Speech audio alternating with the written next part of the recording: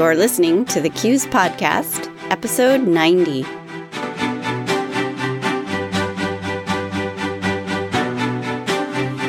Thank you for making the CUES Podcast part of your day. We use this forum to speak with credit union industry leaders and cross-industry experts for a wide range of perspectives on trends and topics relevant to you. My name is Lisa Hograff, Senior Editor for CUES and our Credit Union Management magazine. I'm pleased to be your host. The credit union industry's response to the coronavirus pandemic has been squarely focused on service and safety for their members, employees, and communities. Today, I have the great pleasure to talk with Tim Green, President and CEO of F&A Federal Credit Union in Los Angeles. When Tim first heard, back in January, the news about the spread of the COVID-19 overseas, he decided to lead his credit union to prepare for a scenario in which this disease would shut down the whole county where his credit union is located. He says he thought at that time that if the situation turned out to be less dire, his team would still benefit from the exercise. When the county did in fact close down, Tim and his team were more ready than most businesses. Having your antenna out to market signals and being open to responding to them is a hallmark of great leadership. And yet I think you'll find Tim most humble in this show. CEO for just about 13 months, he is grateful to his board for their support of this initiative. He's grateful to other financial institutions for the ideas he quote-unquote stole from them and adapted to best suit his credit union. These include things like a special loan offering for members and additional pay for staff working in the branch. You'll get lots more details from listening to the show. Let's get started.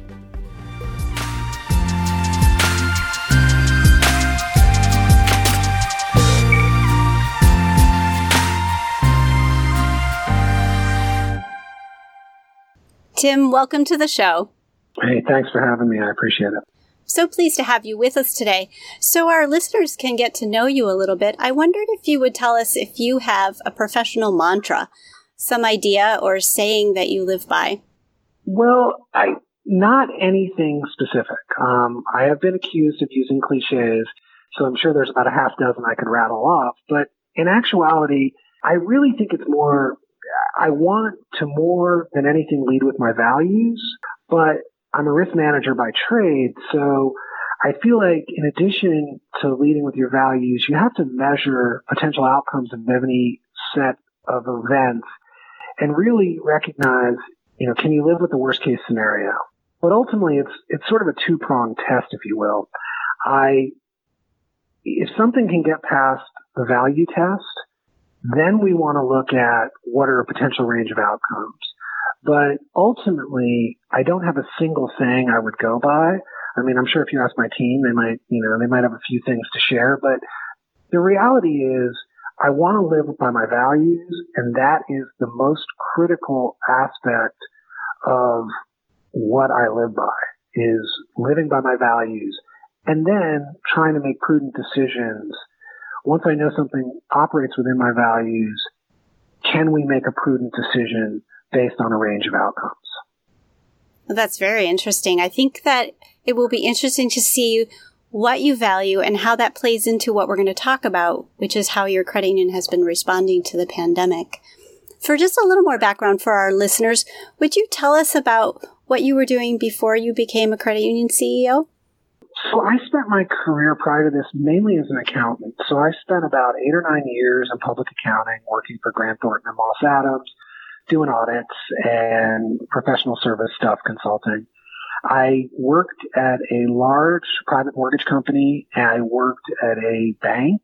I used the 4-letter word. And from there, I was a bank CFO, and then I spent about 5 years as the CFO of Key Point Credit Union in Santa Clara prior to becoming the CEO of F&A. And about when did you join F&A?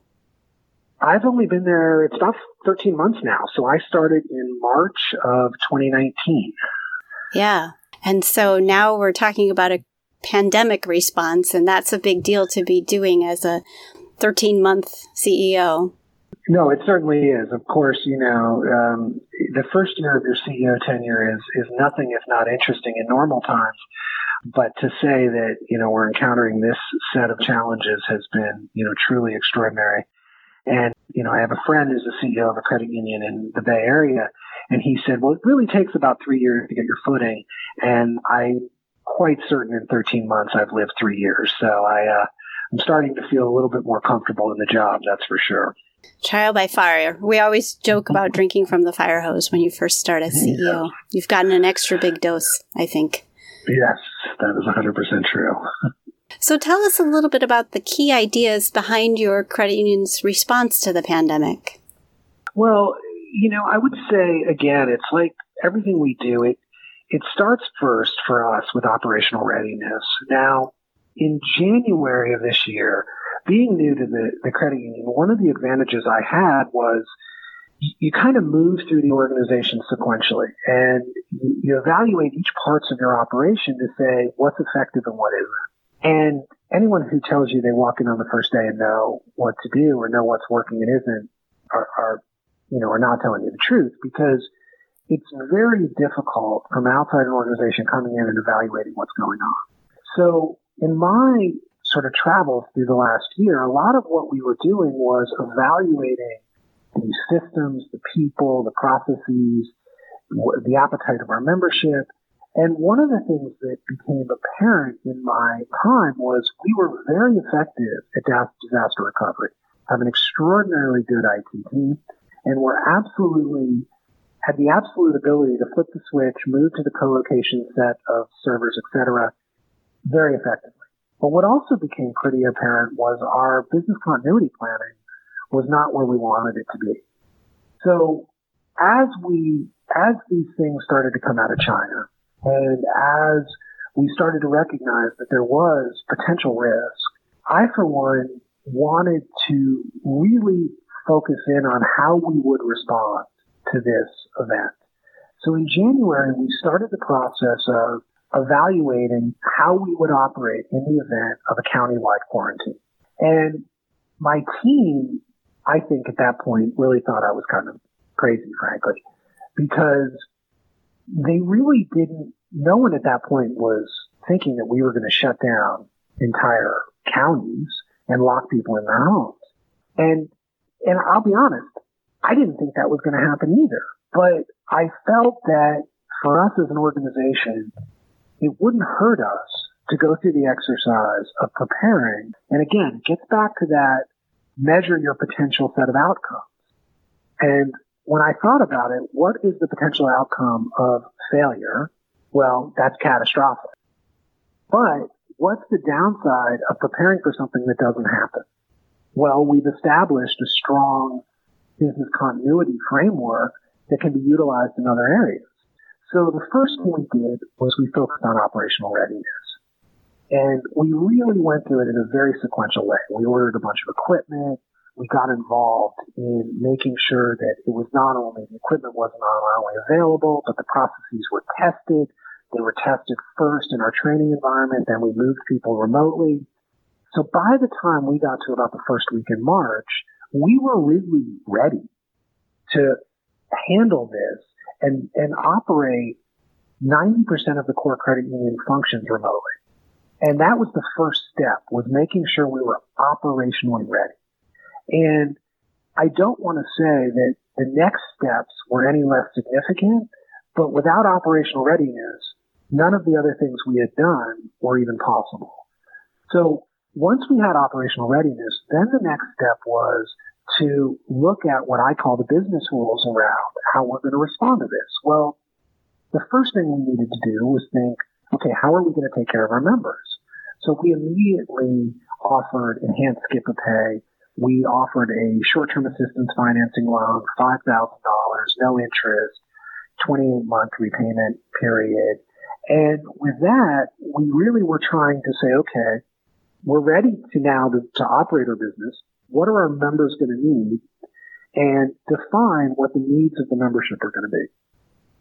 With that, we communicated, of course, out to the membership. And then the third leg of the stool was our employees and our team. Now, we were able to move about 75% of our back office staff out of the building, and about 70% of our total staff were out of the building. But even within that, it quickly became apparent that this was not going to be a normal situation for our staff. So after we had created operational readiness, after we had developed programs to serve our members, we already had them, but, remarketed them, got them out there for our membership, we needed to start taking care of our staff. So we then did things. One of the very first things we did was we gave everybody on the team below vice president a free week of PTO, knowing full well that they could cash that out if necessary, or they could use that to support additional time off, because immediately at that point, schools were being closed. And like most workforces, we've got a lot of parents in our midst, and this is a huge challenge for people. So we wanted to immediately alleviate the anxiety of our employees.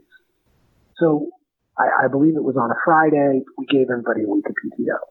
And immediately, the goodwill started to flow back from our employees. Furthermore, as we made these offers to our membership, the membership really started to respond as well. And with that, our team felt a sense of purpose. But it wasn't enough to simply give people a week of PTO. The next thing we did for our employees was we closed our branch. We have a headquarters branch, and we closed that to walk-in traffic. Our other branch has a bandit barrier, which, again, I always thought was pretty stupid as a bandit barrier, but highly effective as a pandemic barrier. So we were then able to protect our employees from the spread of the illness. And then lastly, we did offer a financial benefit to our employees who were continuing to work in the office. So within this process, what we've been able to do is, because we were ready to serve operationally, we were then able to really reach out and provide tangible benefit to our membership, simultaneously demonstrating a commitment to our employees that has carried us through thus far.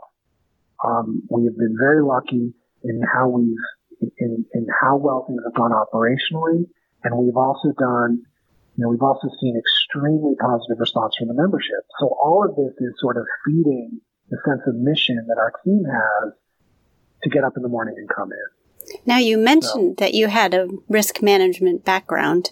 I'm imagining that you're drawing some of what you've done from your experience with that, although we've never been through a pandemic like this before. Tell me a little bit more about what you drew on, where you got your ideas from, how you decided what to tackle as this was approaching. Well, again, the first thing was develop a scenario that is as onerous as you can imagine to prepare for. And ironically, the scenario we planned for was no one leaving their home, which is actually more severe than the scenario we're in because we are deemed essential business, and therefore theoretically we could operate in the office if we chose to. So the first thing we had to do was, again, plan for the worst and hope for the best. So with that, coming from a background of risk management, I knew that we needed to first and foremost make sure that we had the appropriate operational procedures in place, controls, checkpoints, etc. Because at the end of the day, we have to be effective in our ability to serve and our ability to do the basic functions of a financial institution. So keep the systems up, online, mobile, transfer money through the Fed, take member phone calls, fund consumer loans. All of those things had to be functional. So as a risk manager, I really wanted to create a scenario that would test all of that. And once that had been developed, then we were able to really move into the service component of this. Because without operational readiness, there's no ability to serve. Agreed. Now, what would you say has been your credit union's biggest success in this response? Well, I would say the thing that we've done well, and again, I hesitate to talk about well because this is such a horrific event that is having such cataclysmic impacts on people that in some ways there is no definition of success right now. However, there are things that have worked well for us. And I think the most important thing for us is that the membership recognized early that we were here to help them. So we crafted some materials that were sent out in the form of an email signed by me, essentially being very forthright in that we are here to help. And because we did it early, because we were sending those emails out in mid-March and prior to, the stimulus packages from the Fed or the government or anything of that nature, our members recognized that we were truly doing this to help. So we got tremendous engagement at levels we've never gotten before. We utilized all channels to communicate: social media, email, website, etc. And what's gone well for us is the members recognized that we were doing this not out of a requirement, but out of a desire to help. And what that has done is really allowed the organization to galvanize around this idea of service. And that has been the thing that has been, through this horrific situation, has been really rewarding, is seeing people recognize that they're not there to move paper, they're there to deliver service, and they're there to help people. I mean, one of the things that struck me when I joined FNA was FNA is the credit union for the Los Angeles County Fire Department, cities, municipal workers, as well as the Agriculture Commission. Now, FNA has been around since the 30s, and when you talk to long-term members, and one thing about firefighters is it's a multi-generational profession. And you talk to people and they talk about how, when they were a kid, if the car broke down, they knew they could go to FNA and get $400 to get the car fixed. And it struck me when I'd hear these stories that the credit union was more than a financial institution. It was really a partner for these people. And they felt like, the credit union had a seat at the kitchen table. And to hear the way that they talked about that connection and that safety net that was created, it really, to me, felt that this was our opportunity in today's modern society to demonstrate that safety net and to be that safety net. And that's why it was easy for us to sort of charge into this, because this is what we're here for. We are here to serve. And therefore, when this all happened, it was obvious what our response should be. I love that idea. I love the idea of the credit union has a seat at the kitchen table. It seems to me like today that might be a place on each member's phone. What do you think about that idea, Tim? Well, I think it is. But it's more than just where they sit in terms of their delivery channel. It's more from a sense of safety and community. And to me, that's what this is really about, right?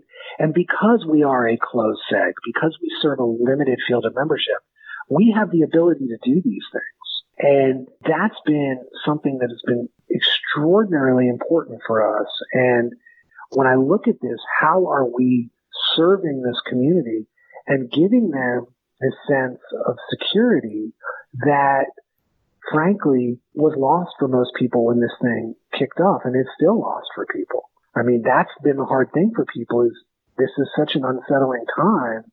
How are we going to navigate this? What are we going to look like when it's over? Well, nobody knows that answer. But at least at FNA, we have done everything in our power to be there to help the individual have just a little more sense of security through this time. It's a very inspiring scenario. I really like hearing about credit unions really living out that idea of people helping people. And I think it sounds like your history helped you build it into today, and what you do today will take the credit union forward too. Tell me, what is something that you've learned? So we talked about success, but what's something you might do differently when the next disaster strike, and maybe it's far away and much smaller than this one? Well, I think what I would do, I don't know if I would do anything differently. What I would counsel anyone else is do what you think is right, and trust your instincts and trust your gut, in the sense that there were so many difficult decisions as we went through this. Ironically, FNA has a big to-do every year at their annual meeting, and we had an annual meeting scheduled for the 18th of March. Now, somewhere around the 10th of March or so, or at that point, we canceled it. That was a difficult decision because one of our supervisory committee members works for the LA County Department of Public Health. And I emailed him and I said, well, should we do this? And he was like, I think we're okay, right? Because the line at that point in early March was gatherings under 250 are okay. But we've had to make difficult decisions along the way And the one thing I would say is don't be scared to make those decisions. Do what you think is right. Because at the end of the day, you're going to be held accountable for the results and how your organization performs through this. And the last thing you want to do is find yourself saying, well, I didn't feel right about having that event, but I did it because I didn't want to upset A, B, or C.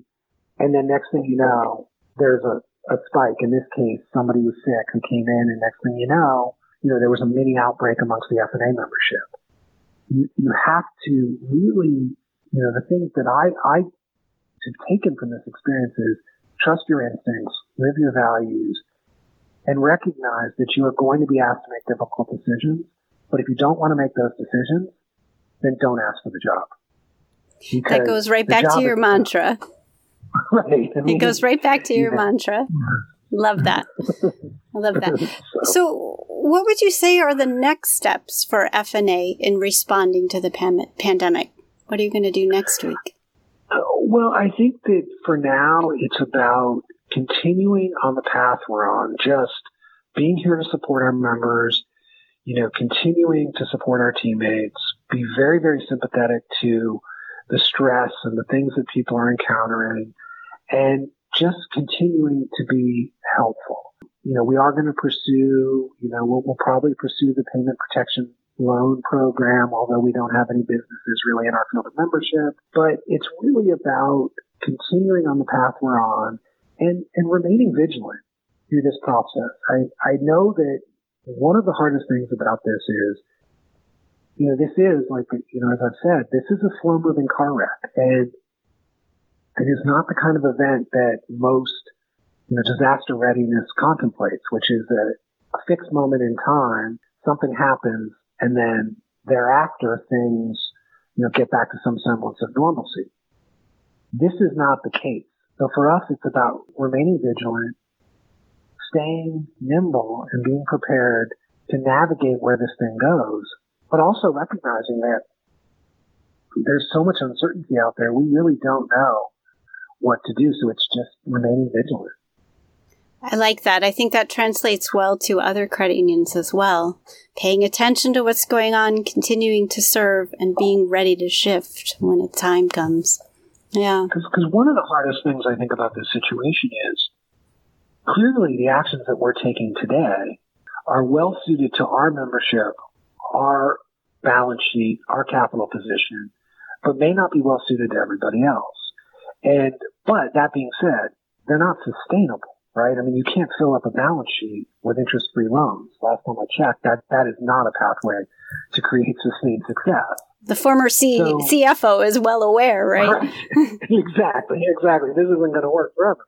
But that being said, recognizing that we are in a temporary situation and the willingness to step into it, but as we plan for the future, it's now going to be about how has this pandemic impacted you as an individual, as a family, as a business, and what's going to be necessary for us to meet those needs going forward? So one of the things I know that we're particularly concerned about is what is the future of this pandemic? And what does it mean?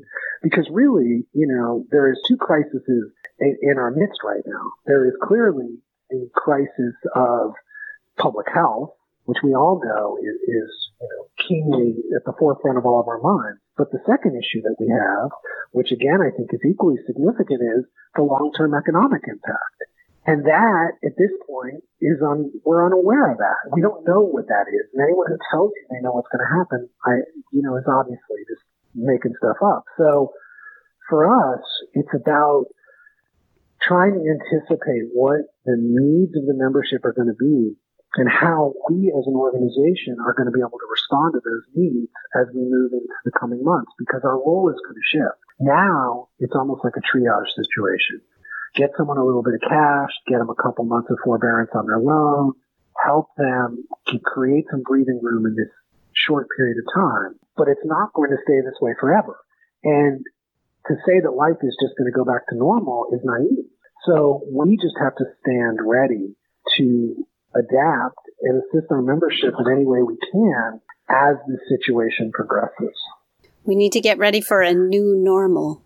Well, I hope it doesn't come to that because, I, for one, I'm looking forward to going to a baseball game or, going to a concert and, and things of that nature. So I sure hope that we get back to some semblance of normal life. But I do believe that there are people in our community, and specifically the most economically vulnerable, are going to be disenfranchised in certain ways from this.